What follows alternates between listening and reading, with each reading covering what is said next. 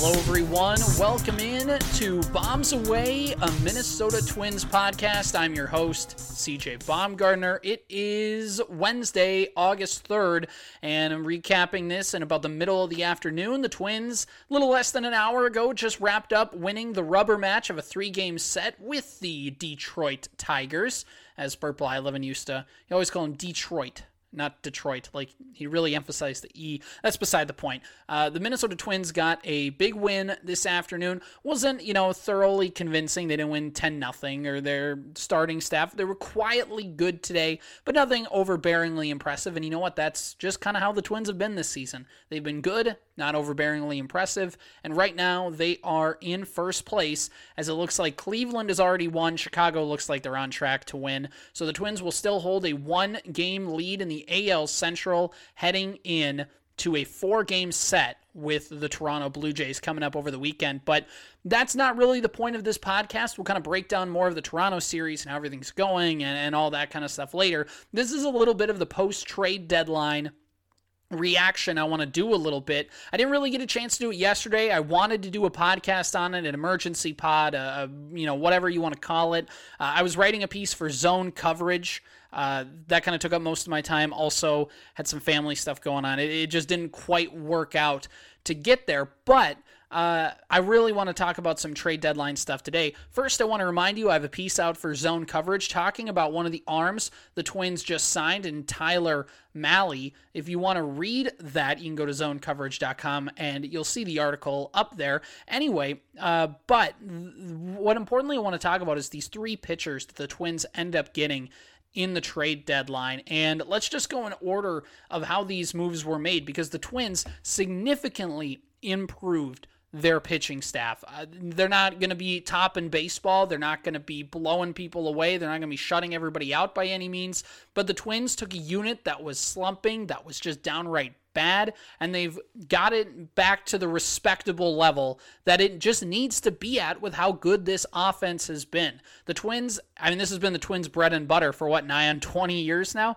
You just need good enough pitching and have some really good sluggers in your lineup to take care of things. That's what happened in the early 2000s when you had guys like David Ortiz, when you had Torrey Hunter at the beginning, when you had all those guys. And then you got to the Mauer and Morneau eras. And then now even you had the Bomba Squad in 2019 and 2020. You still had a lot of those same guys. And really, the pitching staff is just kind of hunker down the fort and don't basically just do enough to not lose the game, and that's kind of what it's been for pitching. The Twins are back on that level now. They've gotten 3 big-time pitching acquisitions, and that they got a hold of, first of all, a guy who's a sneaky, underrated move. I think most Twins fans probably don't know who he is, but and most of baseball probably just kind of shrugs it off because of the team he played for. But the Twins' acquisition of Jorge Lopez is going to be phenomenal for this team. I can't get over kind of my excitement for just the moves the Twins made. For Mahle, we'll get to Mahle in a second, but Lopez is a good arm that the Twins just acquired. You look at his stat line this season, he's a guy who, if you look at his career ERA, you can kind of be like, I don't know about Lopez, like what's going on with him. He's been around a long time, Lopez has. So initially, he was a starting pitcher. He was a starting pitcher for a handful of seasons in Kansas City, and then was a couple years in Baltimore until Baltimore this season decided to move him into the bullpen. And since he's been there, he's been phenomenal. His career ERA was somewhere like 6 before becoming a reliever. And not only did he become a dang good reliever, he became a dang good closer on a sneaky, not great, but a sneaky, competent Baltimore team. And so when you look at Jorge Lopez and his stat line for Baltimore this season, as I'm waiting here for a second for it to load up, but his saves so far this season, he had 19 saves coming into today's ball game. He had an ERA of 1.68. He had pitched in about 50 innings, just a little bit under. His FIP is about 2.99, which shows that it's really, there's not a lot of, he's not getting lucky a ton. It's not kind of that. He's genuinely pitching good. You look at his fastball velocity, which now being a reliever means you can kind of get an extra mile or two on that. He's throwing a career high in terms of velocity with 97.5 miles an hour, kind of being his average fastball.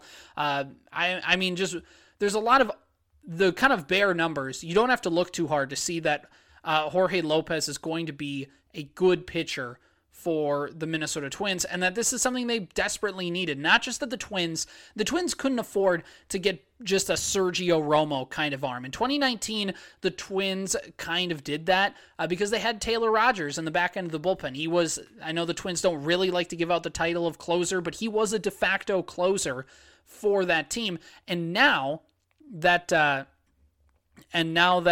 they have that taken care of, now that the Twins have this back end of the bullpen thing taken care of, because Jorge Lopez is going to be basically this team's closer.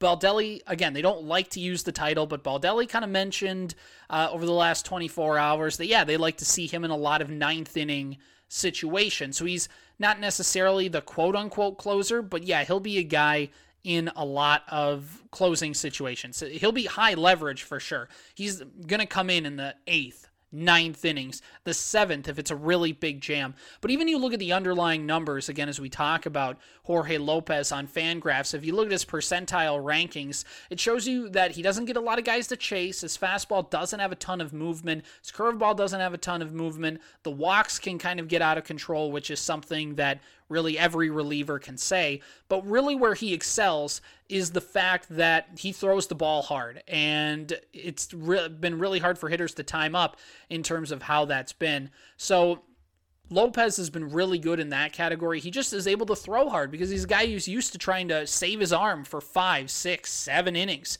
and now he can just go ham for 3 batters, ideally. So Lopez is a guy who really has been just about perfect all year. Heck, 2 of his blown saves were against the Twins this season. Buxton hit the walk-off home run. Miranda had the walk-off hit against him. So really, if you take the Twins out of the equation, his ERA probably is somewhere closer to like under 1.5.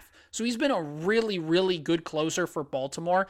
And one of the bigger impacts of this trade for the Twins is that, one, they gave up Yennier Cano, who doesn't matter. He's a nobody. He's just a body Baltimore needs to fill in their bullpen. The Twins gave up 3 kind of single-A arms, essentially. Florida Complex League. I think the Complex League is what it's called because they all play at the spring training complexes. But the thing is, they didn't have to give up a guy who's ready to pitch right now. They didn't have to dip into some of these pitchers who are kind of sitting in double, triple-A, kind of maybe they can be used in 2023, that kind of thing. They didn't have to dip into that. But Jorge Lopez is going to be on this team for the next, not just this season, but he's also going to be in 2023 and in 2024. There's immense team control with Jorge Lopez on a relatively cheap deal. Fangraphs has his AAV, average annual value, listed at $1.5 million. I mean, this is a slam dunk, and he's going to be the Twins closer for the next couple of years if everything goes well. And the Twins, by the way, haven't had great success picking out free agent closers. So if this guy can fit the bill, this will be huge because that means they're not going to go out and sign Fernando Rodney and Alexander Colome. That helps out this team immensely. And we'll touch on this a little bit more with Malley, but teams are really, really emphasizing team control in a lot of these trades, and teams are more willing to trade guys early. We'll touch on that in a little bit, but I think when you look at that impact for the bullpen, I think this is a move not just to get a body in, as I mentioned earlier, not just a Sergio Romo to come in and, you'll pitch in the 7th and 8th, heck, maybe even the 9th inning, but like, you're just kind of a guy, you're a cog in the machine. No, he's coming in with the expectation to be, I mean, depending on, if you're not high on Duran, I mean, he's the number 2 bullpen guy for the Twins. Duran's the best guy, although you could say he doesn't have a ton of big league experience. The Twins don't really want to use him in that closer role. So it's 1A, 1B, depending on how you view Duran, depending on how high you view Lopez. Duran is number 1 in my book, and then number 2, it's Lopez. And then once you get down to Lopez, then you get down to Fulmer, a guy the Twins traded for, kind of Fulmer, Thielbar, and Griffin Jax all kind of range into that 3 through 5 range, and it really just depends on how high you are on each of them. Thielbar's the lefty in the pen. Maybe he gets up to number 3. Whatever. Griffin Jax has had a good season. Whatever you want to say, this Twins bullpen all of a sudden is sneaky deep. Not the deepest in baseball, but again, a sneaky deep. That now that you have Lopez as your number 1, it means Duran doesn't have to be relegated to the 9th inning. And you saw this all the time in Twins games. The Twins love to use him in the 8th inning, but then they couldn't have anybody to close things out in the 9th. And that would be the great debate of, do you have the guy come in and pitch when you're winning in the 8th, or do you wait and hope that you're still winning in the 9th, and whatever. Now they don't really have to do that as much because they can kind of 1-2 punch him. Or if you use Duran one night, you don't have to be as cautious. You don't have to be as kind of tactically inclined to use him because, like, if we use him tonight, we can't use him tomorrow night. Well, now you have Lopez to kind of shield that blow a little bit. But the point is, the Twins have 5 now guys who you can be confident in. You have Lopez, you have Duran, you have Fulmer, you have Thielbar, and you have Jax. Those are 5 guys, and that means that Tyler Duffy scoots down to number 6. That means Pagan is like down to number 7 in terms of the Twins' bullpen pecking order. And Pagan was like, the Twins were using him like he was in the top 3. For now, him to basically be relegated to bench duty and mop-up duty and whatever, Twins are up 7-1 on a random Wednesday. I like that. That's ideal. That is ideal. Pagan isn't the worst bullpen arm. It's that the Twins were putting him in way too many high leverage situations. For a chance for him to come in like this will be huge for that as well. So now that I'm kind of just stuck on this bullpen topic, I mentioned his name a second ago. The Twins also got Michael Fulmer, and that was another big get for this team. He's again kind of follows that Lopez route of Fulmer. You remember him, he pitched for Detroit. He was a rookie of the year, I believe in 2016 as a starter. He was a guy who showed a lot of potential for Detroit, and then the last couple of years as a starter, he really fell off. But the Twins were able, and then the Tigers, I should say, were able to kind of figure him out as a reliever. That's kind of the thing. Sometimes you have a starter, his stuff's really good, he can't quite get it to translate, so you basically minimize the amount of time you need him in the game and hope that you can squeeze a little bit better quality if you take away the quantity. And that's essentially what's happened. You look at the ERA for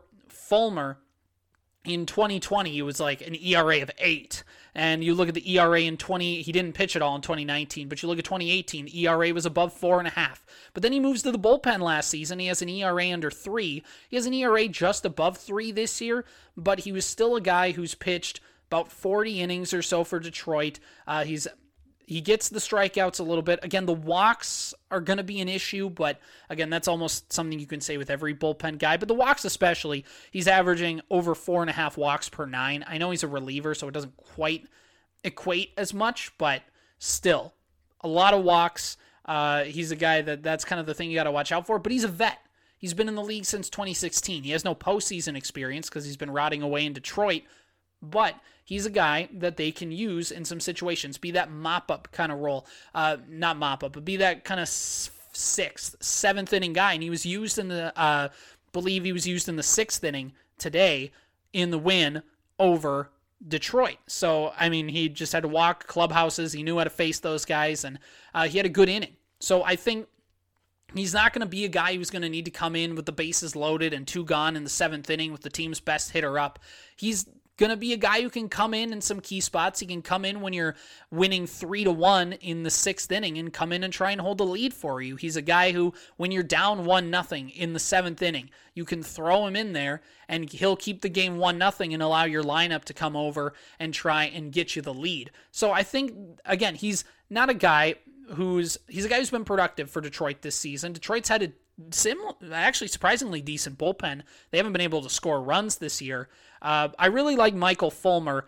And again, he doesn't have to come in. And like Emilio Pagan, I think the biggest thing wasn't just, I think getting Pagan wasn't necessarily the worst thing. If you looked at it when the trade came around, you're like, all right, he's a bullpen guy. He's a bullpen guy. And that's not a compliment. He's just a guy who's going to be there and maybe pitch every few days and whatever. It's when the Twins kind of had to put Pagan. Pagan was saving games for this team a couple months ago, and now he's basically been relegated to the worst pitcher in the bullpen. So I mean, that's how far this Twins bullpen has come with these recent moves, and just kind of how bad it was before and how much it desperately needed this change. So Michael Fulmer comes in and provides another strong option for this Twins team to come in out of the bullpen and make some noise.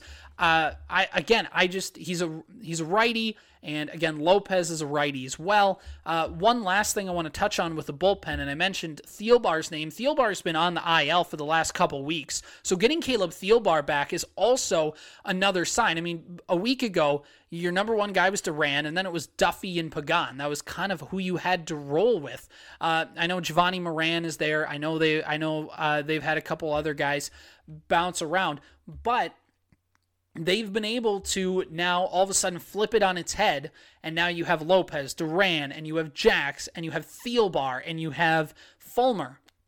Those 5 guys are your top 5. And again, in the playoffs, how good your bullpen pitches is going to be key. This isn't a World Series winning bullpen, or at least not one that you're going to feel confident in on paper. I'm not saying that. But what I am saying is that they've put themselves in a much better position. This bullpen isn't going to wow you. This starting rotation, when we get to that, isn't going to wow you. But at the end of the day, now that the Twins are post-trade deadline, one, is the team in a better position to win the division? Yes. Are they a better team on paper? Yes. And I think that's also due to the fact that the White Sox and Guardians really didn't do anything. The Guardians' only trade was giving the Sandy León, their catcher, who, by the way, got to Minneapolis in the morning, started for the Twins this afternoon, and had 2 RBIs and really got the Twins in front with a 2-run double early, and the Twins didn't look back from there. By the way, I haven't had a chance to fully research this yet, but Sandy León's numbers at Target Field, incredibly good, as Corey Provis mentioned on the Twins radio broadcast earlier this afternoon. So, I mean, other than just being a veteran catcher, other than having a Cleveland connection with Falvey, Levine, excuse me. But no, Falvey. Falvey was the one from Cleveland. But either way, he's a guy who came in and gave the Twins a win, and Cleveland, the Twins, there's a good chance they don't win this game, or it's a lot harder to win this game if León didn't play for the Twins today, and Cleveland would have been tied for first place, and they just traded us their guy. The Twins, I should say. They say they traded us their guy. So it's again, Cleveland is not great. They botched the trade deadline like they do almost every year. And Chicago, I mean, they got Diekman, I think, was that it? Or who did, I don't even know who they really traded for.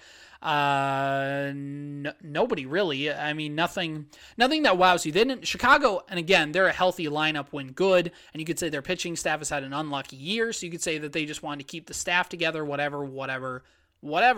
At least in terms of winning the trade deadline, out of the 3 American League Central teams, the Twins have won the trade deadline. Now, that doesn't always translate into success, but it is a sign of saying that this front office is taking a swing and trying to put this team in position, not just to win the American League Central, because you could have made a case, not strongly, but you could have made a case that the Twins were going to win the Central almost no matter what. But now it's like, not only are they putting themselves in a better position to win the Central, but also to make some noise in the playoffs if they were to get to that point. So now let's get to the guy I want to talk to, Tyler Mahle. A couple of podcasts ago, I said I have no idea how to pronounce this guy's name. Mahle like Bally. That's essentially how it was explained to me on the Twitter machine. Props to Nash Walker of Locked On Twins for pointing that out. But anyway, Tyler Mahle is a really, really good pitcher. He's not the Luis Castillo like his teammate was in Cincinnati. He's not Frankie Montas, who was in Oakland and now, of course, got traded to the Yankees. Those were the 1-2 options on a bullet. Castillo in Cincinnati and Montas in Oakland. And we've talked about him a little bit on the podcast. And heck, we probably talked about him way back when we were the Minnesota Sports Podcast back in the early spring. But now the Twins were able, and they've always been kind of linked to Mahle, or at least Twins kind of writers, people kind of in the know are like, hey, Mally's a guy that like the Twins could go after. He kind of fits the bill of what they want to do. And that's exactly what they did. They waited until the trade deadline and not in March. But better late than never, as Mahle is now in a Twins uniform. And I really like this trade. I really like what the Twins are getting. The Twins gave up a lot to get him. And we'll mention that in a second. But Mahle is coming over to the Twins. If you look at his baseline numbers, if you just go to Fangraphs, you look up his page right now, he has an ERA of just under 4.5. It's a 4.4 ERA. He has a strikeout rate of about 26%. His walks stay pretty low. He's more of a fly ball pitcher, essentially. He's a fly ball pitcher with an ERA over 4, almost to 4.5. And at first you look at that and you say the Twins gave up a decent amount of prospects. And they gave up 3 of their top 20 prospects. For that, well, he's a lot better than you think. His stat line doesn't necessarily do him justice, at least his back of the baseball card stat line. It's when you really start to kind of dig into his splits and his underlying numbers that you see he's a quality pitcher just kind of waiting to bubble over the surface and really show kind of how good he is. He's only 27 years old. Again, the team control aspect, he's going to be with the Twins through next season. So he's going to be on this team next year as well. So now you have Sonny Gray, who's going to be a Twin next year. You have Joe Ryan, who's going to be a Twin next year. And now Tyler Mahle, who's going to be a Twin. You also pair that up with Chris Paddack. That's 4 pitchers, depending on if the Twins, kind of what they want to do with Kenta Maeda, if they want to keep him in the rotation, use him as a bullpen arm. That's 5. That's a rotation. And depending on what you do with Carlos Correa, you have a bunch of money to go throw at a starter if he doesn't come back. So the Twins now all of a sudden have positioned themselves to have their pitching staff not just be good for the rest of the season, but into 2023 as well. More importantly, though, that we're focused on 2022. But if you look at the underlying numbers of Mahle, his home road splits are kind of the biggest thing that people will use to defend him, and I'm with that too, is that if you look at who he is at home, Tyler Mahle, if you look at that numbers at Great American Ballpark in Cincinnati, one of the most, if not the most, pitcher-friendly ballpark in the world, or at least in Major League Baseball.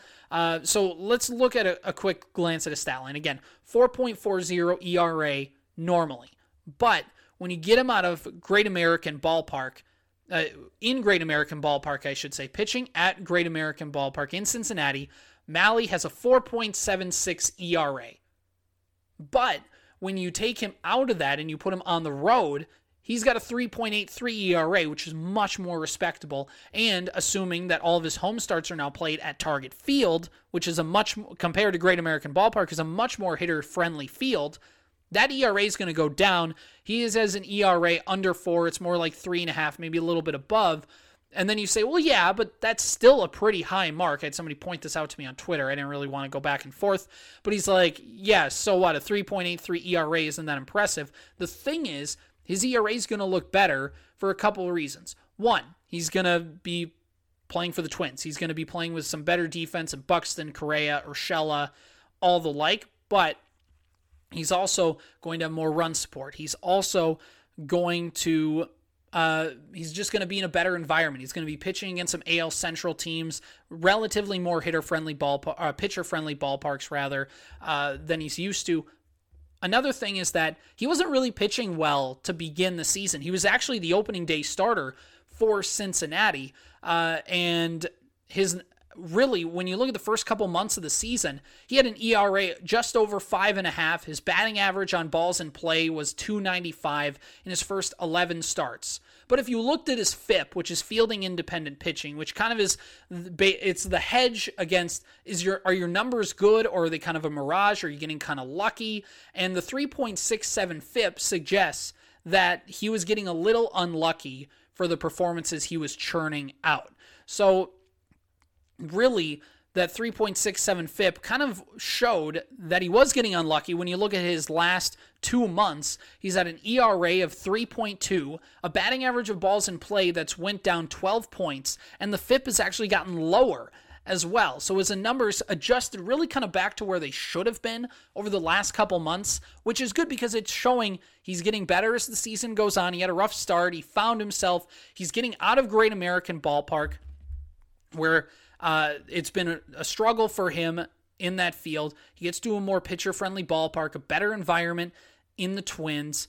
And he's a fly ball pitcher, which is why explains why Great American Ballpark is such an issue for him. 46% of his balls put in play are fly balls.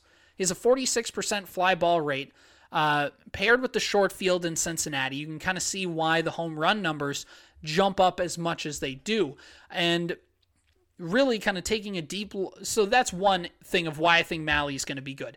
I want to preface that. He played in a bad ballpark for the way he liked to pitch as a fly ball pitcher. You get him more in a target field. You have Byron Buxton roaming around in center field. That's going to help out a lot. I think that's just going to help for Mahle. Another reason that's going to help is I think he really is a lot of the characteristics that the Twins like to see in their pitchers. So Mahle if you look at his pitch repertoire, like if you how bougie you want to get here, 51% fastballs. He's a big fastball pitcher.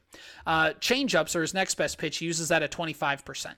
Sliders, 13%. He also throws a cutter at about 11%. This is all according to Baseball Savant.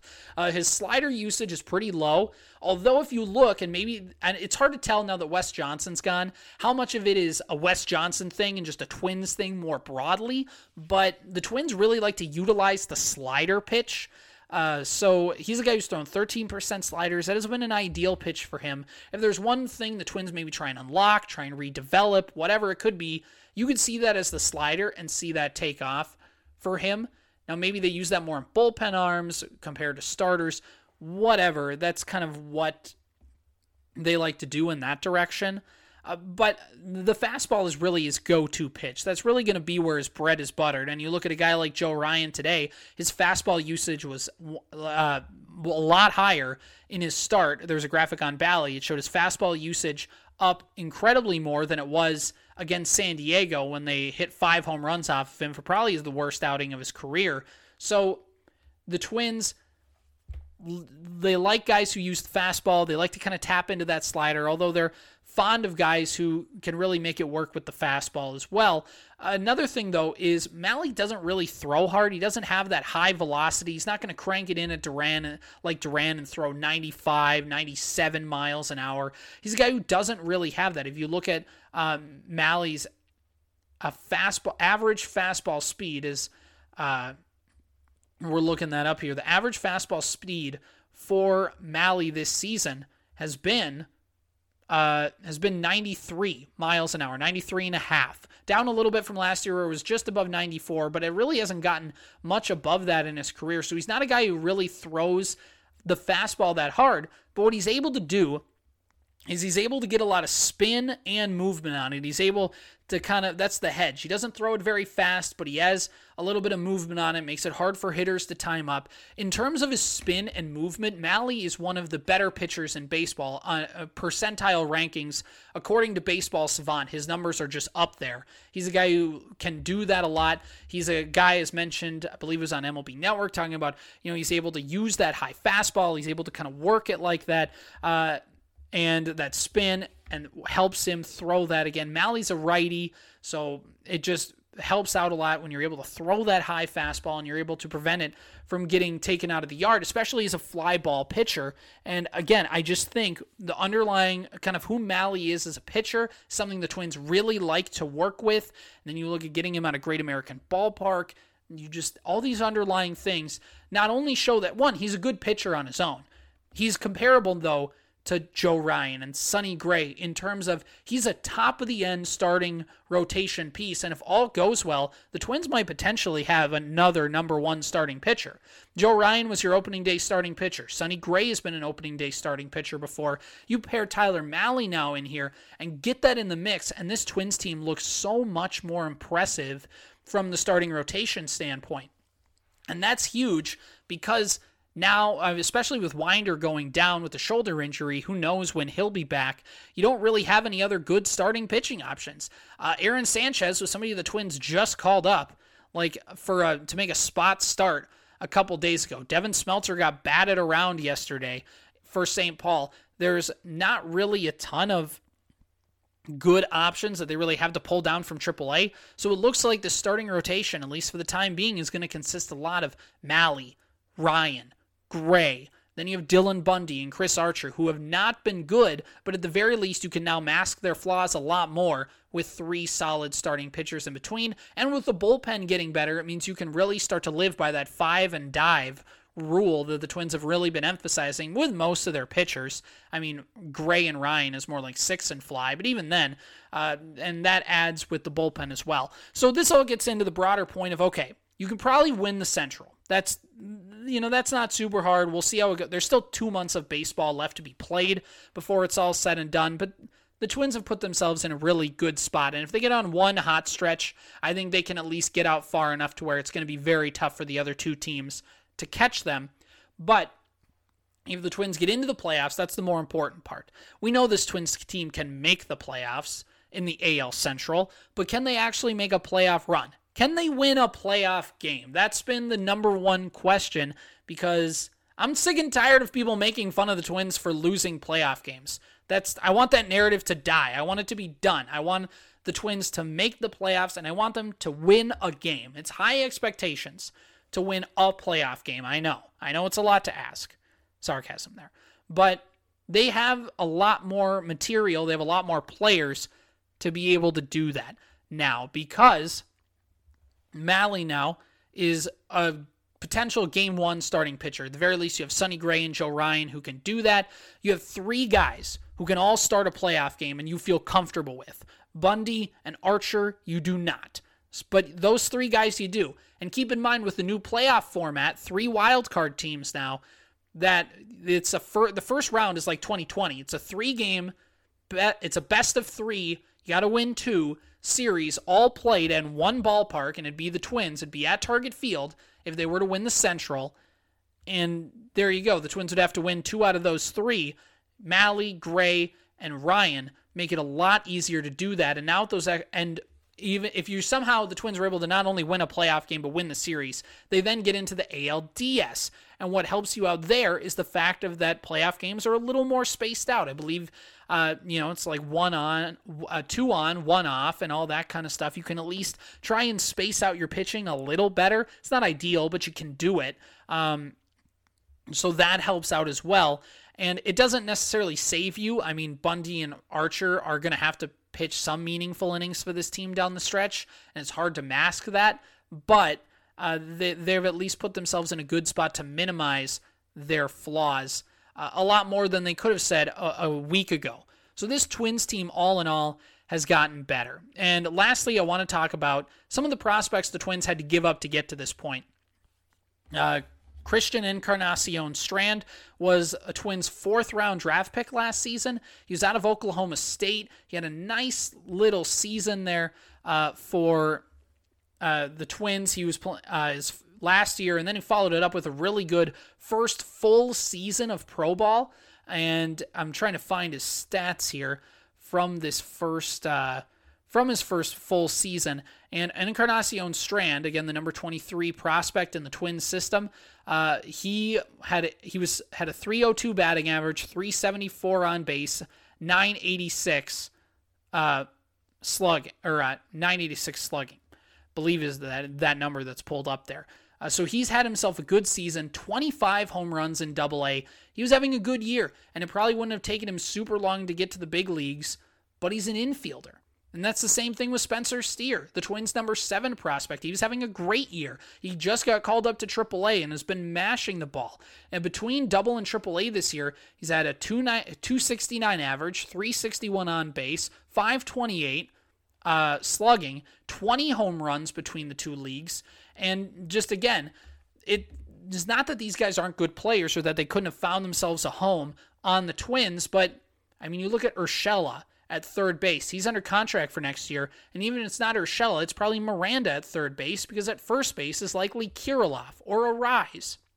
And second base is Polanco, and shortstop is going to be for either Carlos Correa or Royce Lewis. And if Carlos Correa ends up coming back to the Twins, which everybody wants, who knows if that actually happens, but Royce Lewis slides over to third base. Problem solved. I mean, Royce Lewis isn't going to come back, at least for the first month or so. It's very hard to tell when officially he'll be back. But the point is, the Twins kind of already have their infield kind of mapped out. There's really not a big league home for some of these guys. Now, if the Twins really wanted to make it work, I'm sure they could figure something out, but they're prospects that were expendable, and that's the point of having deep prospects, is yes, you're giving up players that could be good major league guys, but You don't really need him right now, and the point is to win this season. So it's like first-round picks. Yes, those first-round picks could be useful, and you do have places you could use them at, but also you're trying to win now. So isn't it worth giving up future assets to try and win in the present? And that's exactly what the Timberwolves did, getting Rudy Gobert and all those first-round picks. That doesn't bother me trading those first-round picks. It also doesn't bother me giving up a couple prospects. Encarnacion Strand and Spencer Steer are good prospects. There's a good chance that they'll be solid big league players, but they don't help the Twins in 2022, and there's not even a good shot they help the Twins in 2023. Steer is in his mid-20s. He's 24 years old. Do you want a guy 25 years old, 26 years old, finally starting to crack the big leagues? That's not ideal. And it's not ideal for Steer either. Let him get to Cincinnati. He'll get to the big leagues faster. He'll get more playing time at that level. Same thing with Encarnacion Strand. The other pitcher in the deal was Steve Hiyar. Hope I'm pronouncing that right. The number 18 prospect in the Twins system. He's a nice left-handed pitching prospect, although he's stuck in single A right now. So he had, a few years for him. He probably doesn't get to the big leagues till 2024 at the earliest. So it's, again, not likely he was going to get up here and help the Twins anytime soon. But who can help the Twins a lot is Mahle, who will be here for the rest of this year and in 2022 or 2023 as well. All things considered, the Minnesota Twins have made their bullpen and starting rotation much better. Sandy Leon was a nice little addition at catcher, but he's just a backup. He's just going to be a guy who they needed, but he's not much to it. He's not going to move the needle for the Twins at all like these pitchers can. The lineup, when they're clicking, is almost as good as any other playoff lineup. When you look at peak Buxton, a solid Polanco and a Rise, Correa on his game, Jose Miranda heating up, that's 5 hitters right there. And depending on what you can get from Urshela and Sanchez and whatever, you know what I'm saying. The point is, this is a good Twins lineup, and they're finally going to be rewarded with some pitching that's competent enough to put them in a position to win games. If you look at the Twins, they would have had a guy like Lopez closing games for them when Pagan was, during that stretch when Pagan lost them like 3 games on his own, and just when Duffy lost the Twins a couple games, having to pitch in the 9th inning. If you have a guy like Fulmer and you have a Lopez in that bullpen, the Twins win a lot of those games. They're probably 5 more games ahead in the division, or at least 5 more wins and at least a few more games ahead in the AL Central standings. So that helps out a lot. And I can't get over the fact of how much now it's not better. It's not like they are miles and miles better. They're not the best team in baseball, and nor will they be, but they're so much more competent now to play meaningful baseball games, and that's going to be fun to see. Now, again, we're going to have to see how the games are played, and we're going to have to factor all of that in. They won the trade deadline. Now they have to do the most important part, which is win out the rest of the regular season. Win as many games as you can, win the American League Central, and try and make some noise in the playoffs. That's the most important part. They've won the trade deadline. Now they need to go win some actual baseball games. All right, this has been Bombs Away, a Minnesota Twins podcast. I'm your host, CJ Baumgartner. Hope you enjoyed listening. We'll have another one out real soon. We'll see you guys next time.